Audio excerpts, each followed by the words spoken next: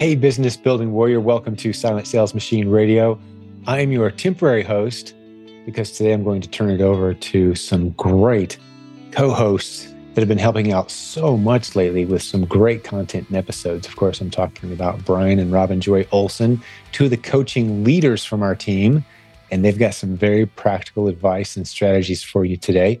But I want to brag a little bit about this community before I turn the microphone over to them. Did you know that we've been doing e-commerce coaching for 19, coming up on 20 years?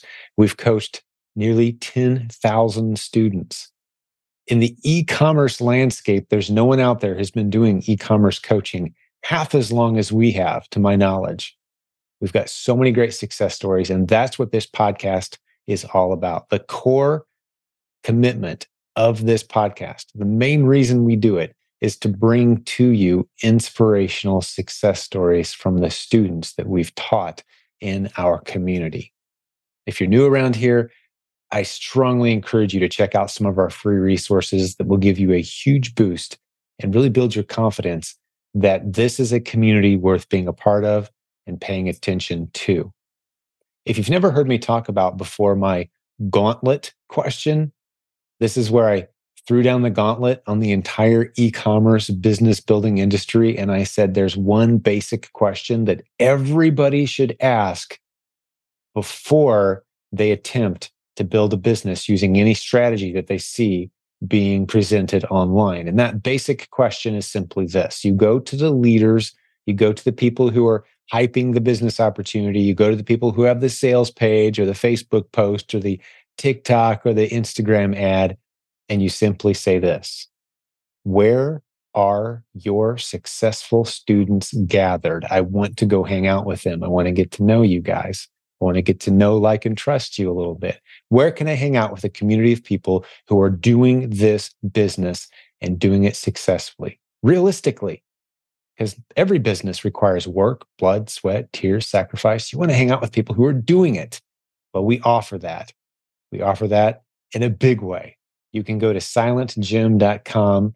You can see a link to our free Facebook group there. You'll see 72,000 plus people in that group, and they're interacting constantly. We have nearly 1,700 tagged success stories right in that Facebook group. And on this podcast that you're listening to now, if you scroll back in time, you'll see hundreds of interviews with our successful students.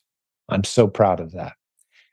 One other thing before we move on to today's episode. If you don't have plans yet for July 6th through 8th, this coming summer, 2023, we'd love to see you in Columbus, Ohio. Join hundreds of listeners to our podcast. Dozens of coaches from our team, including two of the coaches that you're about to meet, Brian and Robin Joy Olson. They'll be presenting 40 different breakout sessions, all taught by the most successful students in our community and the coaching leaders on our team. It's going to be a great 3-day event in Columbus, Ohio. The website that you need, remember these 3 words: The Proven Conference. That's the website for our upcoming event. Hope to see you there. We will have hundreds of people from this community there. Don't miss out. All right, so what are Brian and Robin talking about today? Well, I'll let them explain it in just a moment, but a couple things that I really love about the content they bring is they're coming at it from a perspective of coaches who really have feet on the ground. They're talking to a bunch of our students in a given week. If you didn't know this, all of our coaches have a couple things in common. Very quickly, they have built a beautiful, successful business, and they're maintaining that business at a high level. That's the standard that we have for all of our coaches. Next, they have a teacher's heart. They love sharing openly the lessons that they're learning. And in this case, Brian and Robin Joy have coached many, many students as well. They have a lot of insights and tips that they've learned from that tremendous experience that they've had, helping so many others launch and grow their businesses using the strategies we teach in the Proven Amazon course. So today they're going to be talking about some standard operating procedure types of content, just those day-to-day pricing strategies, sourcing strategies, some real practical stuff that we've all come to respect and love whenever those guys take the microphone and host an episode. And also how to test and replenish your inventory. How many should you test? What makes a good test? How often should I replenish? How bold can I be about replenishing and stocking up on my inventory? You'll love the insights they have for you today. It's always a good time hanging out with them. That's enough of an introduction. Brian and Robin take it from here. Thanks, guys. Welcome back to Silent Sales Machine Radio. We are your hosts. I'm Brian. And I'm Robin Joy. And this is Coach's Corner. We got a few topics to talk about today. We do. Just a couple of things that came across our minds this week. Well, one of them is a question that we get asked all the time when we see it in the Facebook group. And I think the content, the answer that you kind of threw my way was like, I was like, oh yeah, that makes perfect sense. So I love that. We'll get to that in a minute. Okay. We've also got one that is, well, basically, I'll just give a little bit more of a teaser here. That is like, well, how many should I send in? How many should I test? How many should I replenish with, right? There's a few things behind that we'll share with you. And then also, like, how do I know how to respond to certain events in the business? You can create SOPs or standard operating procedures, and we're going to talk a little bit about that. But we want to start off with the topic we kind of touched on in a previous episode, which is the Chinese proverb that it goes something like this. And I'm probably going to really butcher this, but when you hear something, you'll forget it.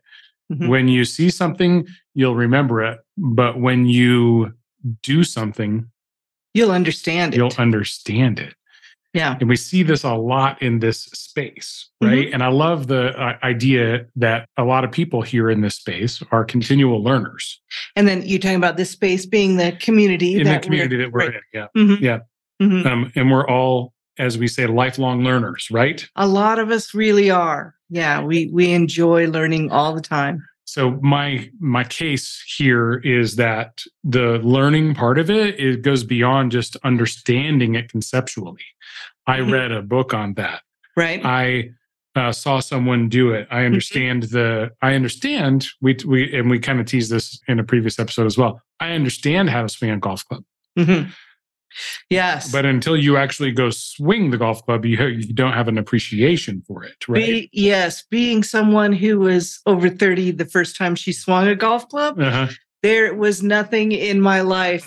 I understood what I was supposed to do, but my body did not. I had to train my body and my brain to do what it needed to do. It was not comfortable in the beginning at all. We also talked about riding a bicycle.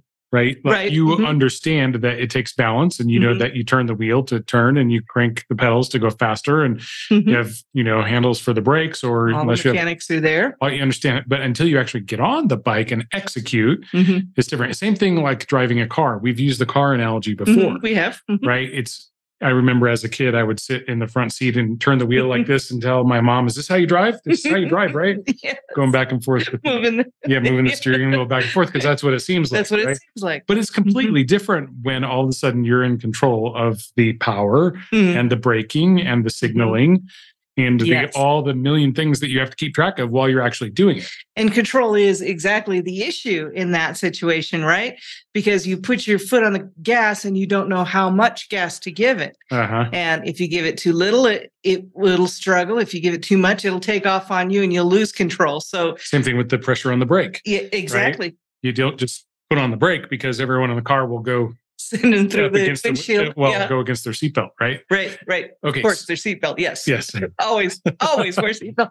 So the idea here is that you can't be a backseat driver. Right. You have to actually take the wheel, right? And this, for me, this applies to the sourcing process. Yes. It is one thing to understand it and to say, oh, yes, I understand that I just very much simplify, buy low and sell high. Right? But how do you find those items? Well, you go to the store and you inspect things on the shelf, or you browse a website online. Yes, that is true. Absolutely right. But until you actually go through it, from step one or from step A to step Z, you don't have a true appreciation for it. And you can't say, I believe, you can't say that you really understand it until you get in there and truly have learned it, until you get in there and go all the way from step A to step Z, and you're in control. That's right. And do it a few times. It takes a little bit of practice to perfect that. And for you, it's going to be a different process than it is for anybody else. So this is something that we also think that should be learned before you have someone else do it for you, just so you are clear about what you're expecting and what you want to happen when somebody is doing that for you. So that's a good point. Yeah. So sourcing it, this is the do it before you delegate it, right? You have to have a good understanding of that before you hire someone on who's going to go do that for you, and try to simplify it. And I love that what you've done, I give you the credit on this with that 3-step check. People give me way too much credit, but thank you. Yeah, is basically make this a yes or no answer, right? As opposed to, well, sometimes, maybe, if you look at it here, if you consider this, blah, blah, blah. Let's just make it as black and white, ones and zeros as we can make it. Right. So in creating that, we worked on this together, but in creating that, the purpose was that we wanted for people who are just beginning to be able to have some place to go and some guidelines to work within until they get more experience and can, make their own rules. This will, be a low risk and an easy decision for them to make. But it also, for us, it's really, really great to have someone else look through our lists for us of ASINs that we want to maybe test. We want someone else to go and find the source for that, but we don't want them making any decisions.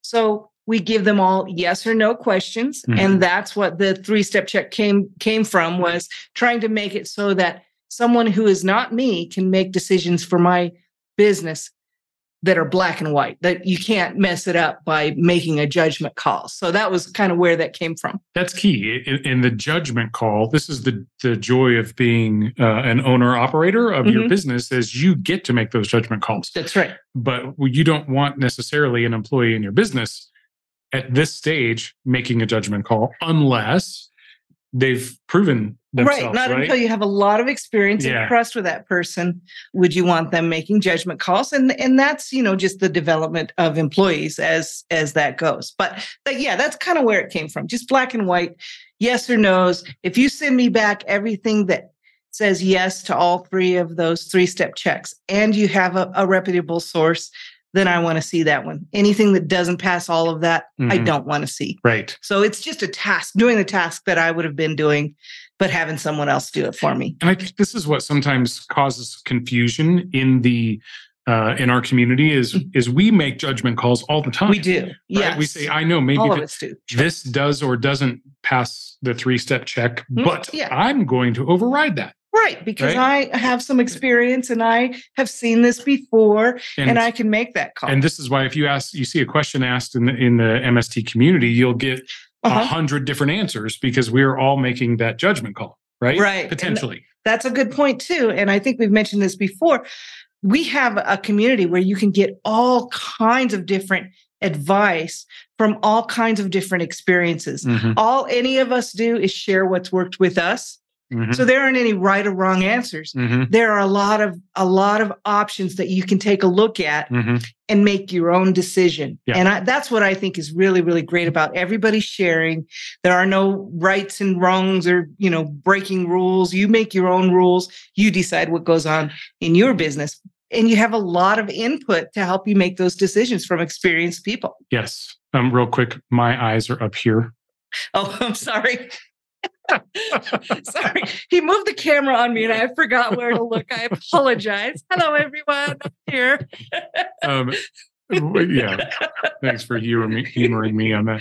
It was quite humorous. Yes. Well, the point there is that you are running your own business and you get to make those decisions. But when you have outsourced a portion of your business, you want someone to probably check with you before making a judgment call, unless, again, you've developed a good relationship, good rapport. You've got trust with that person, whether it's your prep center, your sourcer, your shopper, whatever it is. Yeah, regardless of whether they have experience or not, whether they've worked with someone already and been trained in some way, you don't know that they're trained in the way that you would do your business. Right. And as a new person in this business, when you're just starting out, the biggest hurdle that you face is sourcing items, right? Right. Looking through finding items to test. Finding items to test. And that bridge, you have to cross it, regardless of how how to cross the bridge. You know the path that needs to be taken. And you could explain to someone how to get from the side of the bridge to the other side of the bridge. Right. Give directions all day long. You could absolutely. The other side of the bridge is right that way. Yes. And be careful in the middle. There's a little hole. Yes. You gotta sidestep I've seen people fall in the hole over there. Yes. Right. We've all seen this, but you are the one who still has to cross the bridge yourself, ultimately. To get to the other side, you have to cross the bridge. And that's the time investment. And that's the brain, the learning that you have to go through. I'm convinced anyway. I had to go through it. You had to go through it. All of our clients have had to go through it. Maybe there's some people who come into this business and magically can pick things out. But for most of us, I haven't met any of them. Yeah, not yet anyway. For most of us, we have to cross that bridge. I've met some pretty impressive ones from pretty quick movers that worked with them. Yes. But I haven't met anybody who didn't have to get to the other side of the bridge. Yeah. And it takes time. We've said this before, but allow some grace for yourself, for whoever you might be working with in the business. Give yourself a little bit of slack. Yes. We don't see people come in and go, oh, I figured it out in 15 minutes. Right. It takes some time, some repetition, some burning in, some experimentation, some failures, right? You have to go through those failures. That just reminds me of something else I wanted to bring up. Not necessarily, I didn't write it down to talk about on this show, but, how do I say this? You're scaring me. I don't know. This is a little bit off the cuff, but I can't get it. I can't formulate it, but it's like this avoiding failure doesn't equal success. That's correct. Right? Absolutely agree with that statement. Yeah, I think I finally got it out in the right way. Avoiding failure doesn't equal success. And we all have to have some of those failures along the way because that is what you're going to learn from. And that will help you build a great foundation for success. And that applies in the sourcing space too. That's right. Right? There's a lot of back and forth. There's a lot of layered learning that happens as you're going through that sourcing process. When you're testing, you're like, oh, I didn't see that. I didn't notice that when I originally decided I was going to test this. That's a good point, because we don't know what we don't know, right? And that's why we start with a few basic general guidelines, and then we get those worked out, and then we add to it. We don't just go to 12th grade when we're 5 years old. Right. We just don't do it. Right. We go layer by layer, step by step. And then you can start moving pretty quickly once you get some of that foundation down, but give yourself some time to build the next step and then build the next step and get that down before you put another step on there. So you get all the steps in there. Yes. And then it becomes pretty easy. Right. But that takes time. It does take time. At least it takes repetitions. It takes cycles, right? It takes cycles. That feedback loop we talk about. The more times you get that feedback loop in a shorter amount of time, that's how fast basically you can build this business. But you have to go through the whole cycle. Right. The faster you can go through cycles, the faster you can build your business. I think that's pretty universally true. Of course, you're getting our opinion and our advice here, and it's just one of the many, many pieces of advice that are out there. But these are things that have worked for us and people that we've worked with. So yeah, I like the analogy of getting to the other side of the bridge. Okay, good. And I like not failing is not equal to success. Right. Yeah, I like that. You got to step out a little bit and take a few, bumps. You might have to take a punch or two here and there. Yeah. But you'll be way better for it, right? As opposed to just standing as an observer. Okay. Good. Did we beat I think we beat that one to death. Let's try the next one. See if we can beat that one up. Okay. So this is actually a good one. We get this question and we see it all the time. This is, well, how many should I test? How many should I test? Or how many should I replenish? That's a bigger question. Yeah. Because, we already talked about how many you test. I say 3 to 5. You say 4 to 6. Different people will say different things. You'll get a routine. You're not going to go wrong there, especially if you have somebody that you're working with and you have a certain amount of capital and you're going to make your decision there. But how many do I replenish? Okay, so it passed the test. Great. I'm going to replenish that item. So how many do I replenish? This is a good one. Are you asking me? Yeah, I'm asking you. How many? I'm taking your response or the way you framed it to me because I think this is awesome. Which is, I think, I'm paraphrasing, but if it makes me cringe a little bit when I think about potentially not getting my money back because I think I'm potentially buying too much, that's usually my first sign that I'm buying too much. Yes. Right?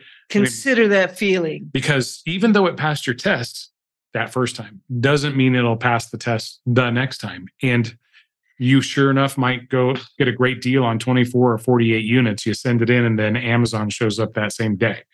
Yeah, for half of your break-even price. Where basically the same price you paid for it. You're not going to, it's going to be really tough to make money. You don't know how long you might have to wait them out. And so now you've got this capital that is in inventory that's either on the way or sitting in the warehouse.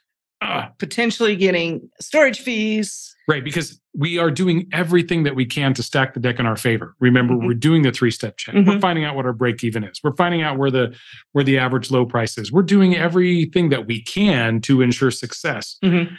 But none of those things are a guarantee that we're going to be continually successful with that item over and over again. So may I say also that it does make a difference in how spread your capital is. If you spread over, we've said this a bunch of times, if you spread over 10 ASINs and something happens to one of those ASINs, that's going to kind of hurt. If you spread over 100 ASINs and something happens to one, that's not going to hurt nearly as bad. You're not going to cringe as much when something happens. So consider that feeling of how hard you want to fall if you fall. Because anything can happen. Keep that in mind. We've done everything we can to stay safe, but the biggest thing you can do to stay safe and keep your risk low is to spread it across many ASINs, as Jim Cockrum calls it, inch deep, mile wide when it comes to ASINs. Don't go deep on one ASIN. Go a little bit on several ASINs. Yeah, this is a good, I think, time to bring up low, low, high, which is that this is a Robinism, Robin Joyism. So this is low barrier to entry or low cost, low risk, and a high chance for success. Notice that none of them said guaranteed. None. Right? Said for sure low price, for sure no risk, and for sure success, right? Right. But we are stacking the deck as much in our favor as we can. But in terms of the number or the price of that item, or how many should I send in, I love the balancing act that you're talking about.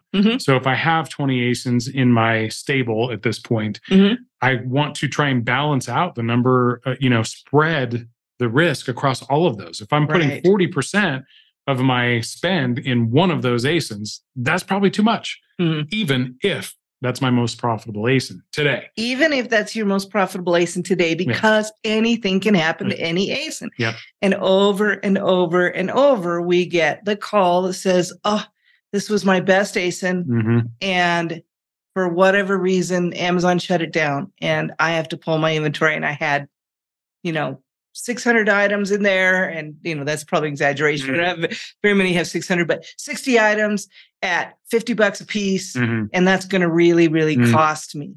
So this can happen if that were spread over a whole bunch of ASINs and in that $50 60 times wasn't a large percentage of your capital. You probably will handle that just fine. But if it's a large percentage of your capital, if you're testing your first few ASINs and you have one or two on your replens list that have passed, and you've got some tests in there, and you're looking at, okay, I have $2,000 for inventory this week, and I can put that into tests along with my 2 replens. But I'm looking at this ASIN that looks really good. The buy cost to me is $200. That's 10% of my capital for this week for one, and I need to buy 3 to do a test. That's going to make me cringe a little. That's that feeling that's going to make you think twice. Now, it doesn't mean you can't make the decision to do it. Just consider that that's a large percentage of your capital at that moment. And you may want to wait a little bit longer to go into those higher priced or deeper items, meaning more. Absolutely. More quantity. And just to clarify, you said you only had 2 or 3 items on your list, but you have $2,000. That doesn't mean you need to spend all $2,000. True. Right. We are still being reasonably conservative in the amount of items that we're sending in per ASIN. We don't, just because we have that amount of money doesn't need to mean we need to spend it all. In fact, I like the divide up that money over 6 weeks and do an equal spend every week for 6 weeks. I like that too. So that you start, or even 8 weeks. So that you start getting some of that money, the capital, the original investment plus your profit back. Yes. Before you run out of your seed money to start that you're using to replenish and fund your tests. Right. Because you don't want to have this big gap where you can't do anything because you're waiting for your money to come back. Because guess what happens when you have a big gap? Mm-hmm. You have to start. You have to start all over. It's like you lose momentum. We talked about this, you need to keep that momentum going. In another conversation, where we're in danger of anytime we take 2 or 3 weeks off.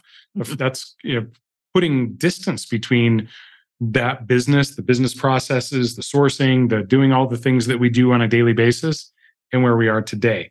And it's fairly easy, I think, to become disengaged or potentially become disengaged when that happens. So that's another reason I like the consistency. Consistency in this business is where it's at. I think it's the key thing. Yeah. Consistency in everything, diversity in everything. Mm-hmm. So when I say diversity, consistency, everything, do, once a week, once every 2 weeks, whatever you do it every time, at least that much. Mm-hmm. Diversity, diversify your ASINs. Then as you grow, diversify your brands in case something happened to that brand. Mm-hmm. Diversify your categories in case something happened to that category. Diversify even your strategies at a certain point.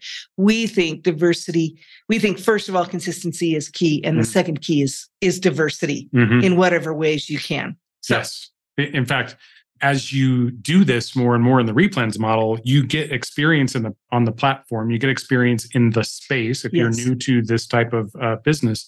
And once you do gain that level of experience, then you can start integrating other strategies that can provide more stability, a better foundation for your business than just doing replens alone, which is a fine business model.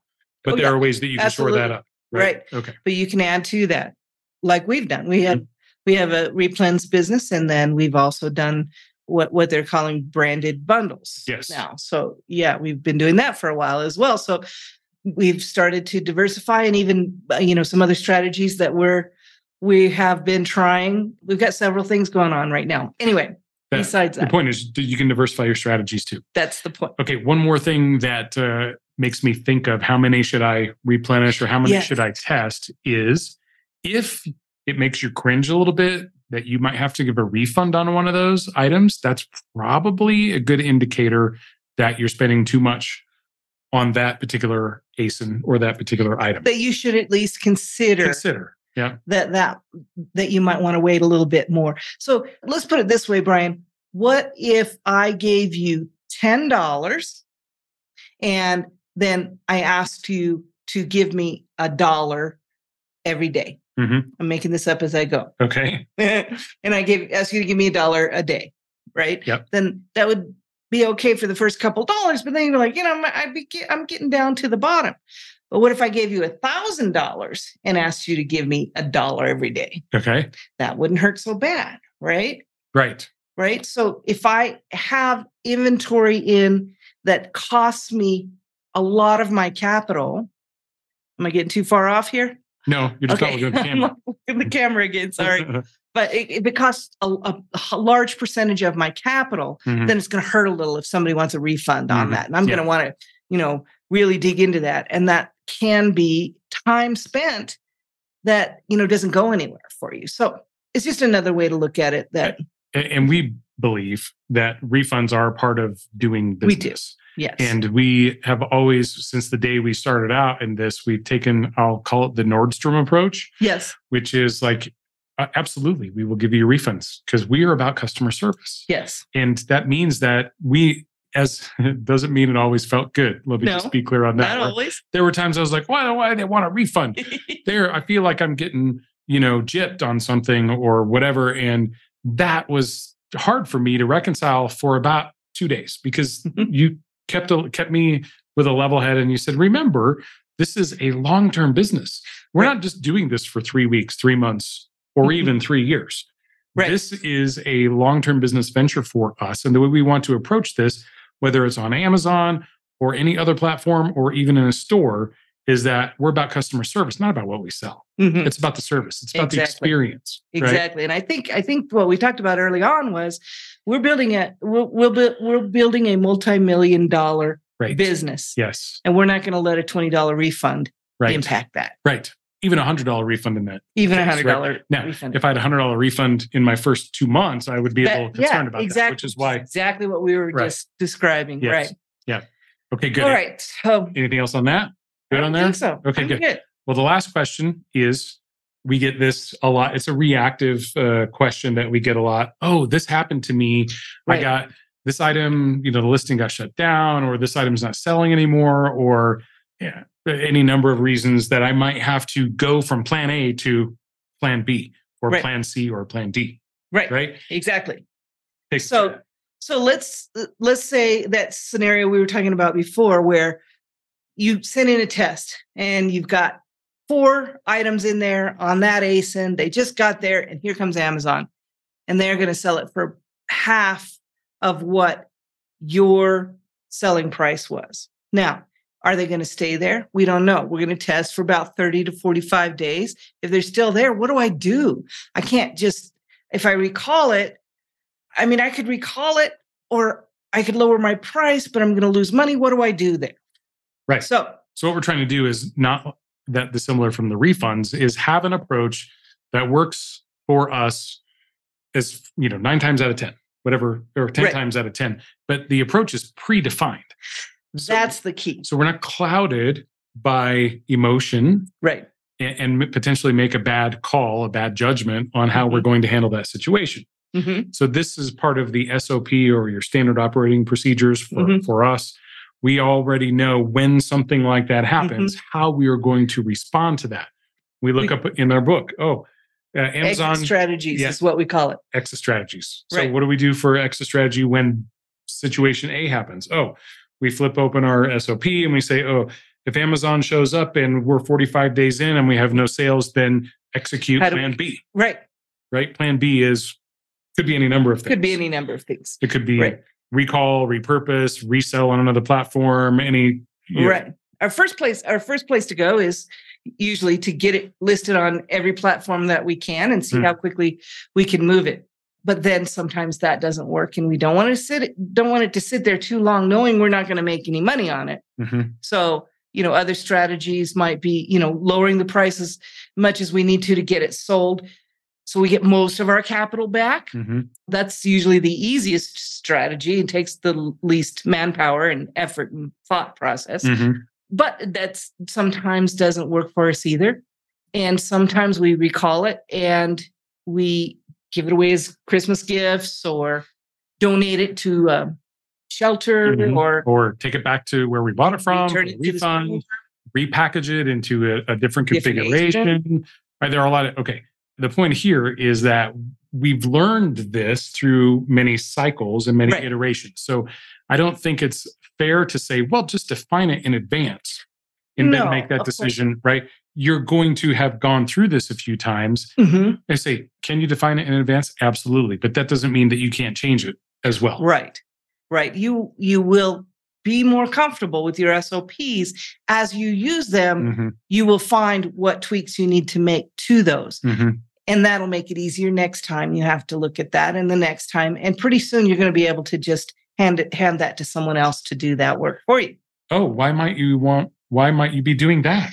Because any number of reasons, but one of them might be that I want to go on a vacation. I don't do this. I don't have my own business and control my own life, so I can never go on vacation. Right. I want to go on vacation sometimes. It is nice to be able to give someone the decision tree and say, if this happens, follow this process. Right. And this is how then you can begin to outsource your business as well. And you gain trust in the people that you're working with. But in addition to vacation. Yeah. What else might cause that? Well, maybe I got into a car accident and I broke my leg, or, I'm incapacitated for some reason for an extended period of time. Unexpected things do happen. Right. We were talking about this one the other day. Yeah, we can plan for vacation, but not for a car accident. Right. And you can't plan for a death in the family either. Right. Sometimes that will take you out from, hits you from left field. Usually that's what happens. And you need to drop everything and go be with your loved ones. Yes. Right. But you also don't want your business to suffer necessarily. And so by creating these SOPs and decision trees, whatever, that you can actually hand that to someone and say, I'm going to be gone. I don't know how long I'm going to be gone, but here you go. Can you take care of this for me while I'm gone? Right. And it's not usually that simple, but it's going to be a lot easier to ask someone to help you if you have those things written down. Right. And have some sort of idea how that would be run. The joy of this business is, even if you were on vacation or away for an extended period of time, that it's usually just a few minutes per day. You can log in and just, make sure everything is operating as it should. And if something needs attention, then you can call on someone. Yes. To eventually you get outsourced, and you can, what we like to see with people we're working with, once they get, their replens list built up a little bit, 75 or 100 ASINs, we like to see them get a little bit outsourced so that they can add another strategy, go to the next point in the pyramid that they want to go to. And if they get outsourced on the replens business, that's going to continue to keep the cash flow going, so they can experiment with some other strategies that might be a little bit higher risk or a little bit longer return than the replens business. Oh, this is interesting. We were talking about this last night, and we were right. You want to jump into it a little bit? Sure. So we were talking a little bit. So I don't know if anyone ever goes to Las Vegas. You ever play like the blackjack tables? It used to be back in the old days. There were dollar tables. You could go play a hand of blackjack for $1, and you could get a lot of hands. No, well, you might be able to at certain places, but last time we were there, we didn't see any of those. Right. And then like the minimum went up to like $5, and most places now is $25, like a hand. Really? Is it really? I mean, you might be able to find a $10 table, but it can be really expensive. I felt, and I'm not even in the high roller section, right? Right. Yeah, where it's like $100 a hand. And right. But replens is like that $1 or $5 table. You can come in for fairly low stakes, relatively low stakes, right? The low cost. And you can play the game of replens, and you can be successful. Right. Right. Very low risk. Yes. Very low investment, comparatively speaking. High chance for success in that game. But the next point on the pyramid, I know next for us was branded bundles. That's a much longer startup time, a much more cash up front kind of business. The experimentation doesn't necessarily, you can't make it protect your capital like you did before. There are ways to make good judgment calls on it. And absolutely. It's still a great model. Yeah, it is still a great model. But the risk is a little bit higher. Yes. The low cost is a little bit less low, right? A little bit higher. But you can do that because you've already built some cash and you have some cash flowing in your replens business. And that's why this community usually encourages people to start with the replens business. Yeah. And then build on to that, those next steps after you have some experience about how the platform works, about what can happen, those kinds of things before you kind of dive into those things that are longer startup time, a little bit more capital required up front. But they can be very, very much worth it. Just with no experience at all, is going to be a lot riskier. Right. And then there's the other model, which is I would call the true private label. So you are an inventor or something like that, where you have a design of something, you're having it manufactured to your specifications, you're getting it from China, it's coming over on a boat in a container. Right. This to me is like the high roller room. Right? Yes. And we've worked with some people who do this and are very successful at it. Yes. It can be done. It's super exciting. It's super exciting when it works. Yes. But we like to say, like, work your way up to that so that you've got some stability and you've got that, back in the replenishment quantities. If it makes you cringe a little bit about the amount of money that you're putting into that, then that's probably a good indication you're not quite ready for that feeling. Right. Yeah. Yeah. And that's why in this community, we encourage everyone to start with replens. It is absolutely low risk, low barrier to entry, high chance for success. Love it. Love it. All right. And what happens if one of your ASINs goes bad? What solves that problem? More ASINs. More ASINs? More ASINs. Let's go get some more ASINs. Let's go get some more ASINs. I think that's what we're going to do tonight. Let's do it. All right. Thanks, everyone. We'll look forward to seeing you soon. Talk to you soon. Hey, thanks for hanging out with us today on Silent Sales Machine Radio. As we like to do once a week or so around here, I bring on my good friend, Mr. Jeff Schick of jeffschick.com, just like the razor. He's always got some great legal insights and some Amazon policy insights for us. What have you got for us this week, Jeff? Well, we have an interesting one. So over the last week or two, we've gotten a couple emails from sellers, and they're saying, help, my account health rating has gone down and nothing on my account health dashboard has changed. And so they're thinking that something's wrong and they're sounding the alarm and they're wondering what can they do to fix it. So the purpose of this episode is to explain, well, what is the account health rating? And how does Amazon come up with that number, which is between 0 and 1,000? And why is it going down when you're doing nothing wrong? So I guess I'll jump right into it. For those of you who may not know, the account health rating is Amazon's numeric score on the account health dashboard. Now, it's currently only in the United States. I might have rolled out to Canada recently. I can't remember if it did or not, but it's only for sure it's in the United States. It has not made it to Europe yet. And it's a score between 0 and 1,000. Between 0 and 99, an account is at risk of deactivation within 72 hours or 7 days, depending on if you have account health assurance. Between 100 and 199, your account will have a yellow banner saying your account is at risk. Please fix these violations to prevent further disruption. And between 200 and 1,000, you're healthy. Now, where sellers are concerned is that, their scores are going down and they're not getting violations. So normally violations range on Amazon from between 2 and 8 points.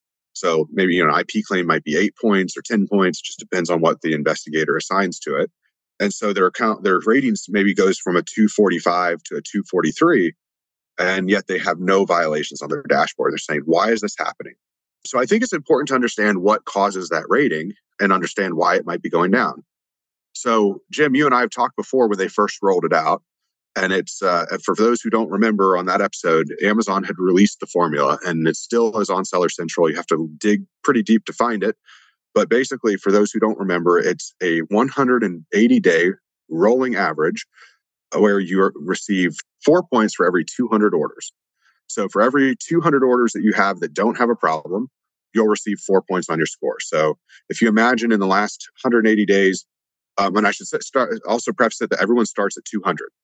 So if in the last 180 days, which is 6 months, you sold 200 items exactly, you would have, and you had no IP claims and no other issues, you'd have a 204.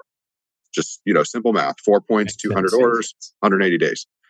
So for now, why this matters, and I keep focusing on this 180 days, is that 180 days ago, we were in the middle of Q4. So that's mid-October. We're in the height of Christmas shopping. People are buying like crazy on your Amazon store. And so naturally, we've got sort of like a bell curve distribution where we had a ton of orders in this Q4 period. And now we're on the tail end of it where orders taper back down to normal. So if you don't have a constant order volume throughout the year, and you're one of I think 80, they say 80% of Amazon sellers that do arbitrage make 80% of their revenue in Q4. That means 20% of your revenue comes from the other months, 80% comes from Q4. Well, we are now dead middle Q4. October, November, and December is Q4. We're in the middle of October. We're moving into November. So as we move further away from that point, those orders are falling off the calculation. So if you did 1,000 orders in Q4, you would have, 200 times 5, or for 1,000 divided by 200 would be 5 times 4, which is 20 points. You'd have 20 point increase on your score. 20 point increase back then. Great Q4. Great Q4. Now you're going to be sloping down, especially if you don't have 1,000 orders now. Right. So you're going to be going down from a 220 down to a 200 because that's baseline, even though nothing went wrong. You didn't get IP claims. You don't have order defects. You don't have A to Z claims. You don't have product condition issues. You got nothing there negative. It's just natural. So that's the purpose. It's nothing. To restate it as simply as possible, Jeff, as I'm hearing you talk, is if you're shipping fewer units, your account health could slide. If you're shipping fewer now than you used to a few months ago, your account health could slide, but just a little bit. It's not going to bury you. It's going to kind of take you back down to where you were before you had the spike. Correct. And on the bright side, something to look forward to. Next Q4, you're going to start seeing it going back up again. So sure. Thankfully, most of our replens sellers report that, yes, absolutely, we all benefit from a great December and November. But if we're selling those boring everyday items, like most listeners in our community are the replens, this doesn't hit you quite as much, where we see quite often, February, March, or April could be the best month of the year for some of our replen sellers. But still, when you have those months that are a big spike and your account health swings up, just know that as the volume slows, your account health could drop. And there's no reason to freak out and call Jeff at 3 a.m. panicked. Right. Yeah. It's just going down. Natural attrition, basically. It's going down. It's not that you did anything wrong, and Amazon's not going to penalize you for it because remember that baseline is 200. So even if you went all the way down to 200, you're still healthy. You're just as healthy at 201, although you may be a little nervous, as you are at 999, as far as from Amazon's vantage point, right? Correct. Assuming 201's your basement. You don't want to drop 20 points from there, obviously, but there's no additional benefits. You don't get an extra, Christmas turkey from Bezos if you're over 700 at the end of the year, nothing like that. So you're all good over 200. Beautiful. That's a great overview of the account health score and what to be looking out for. All right, man. It's great hanging out with you. Appreciate you doing this. Thank you. Appreciate it.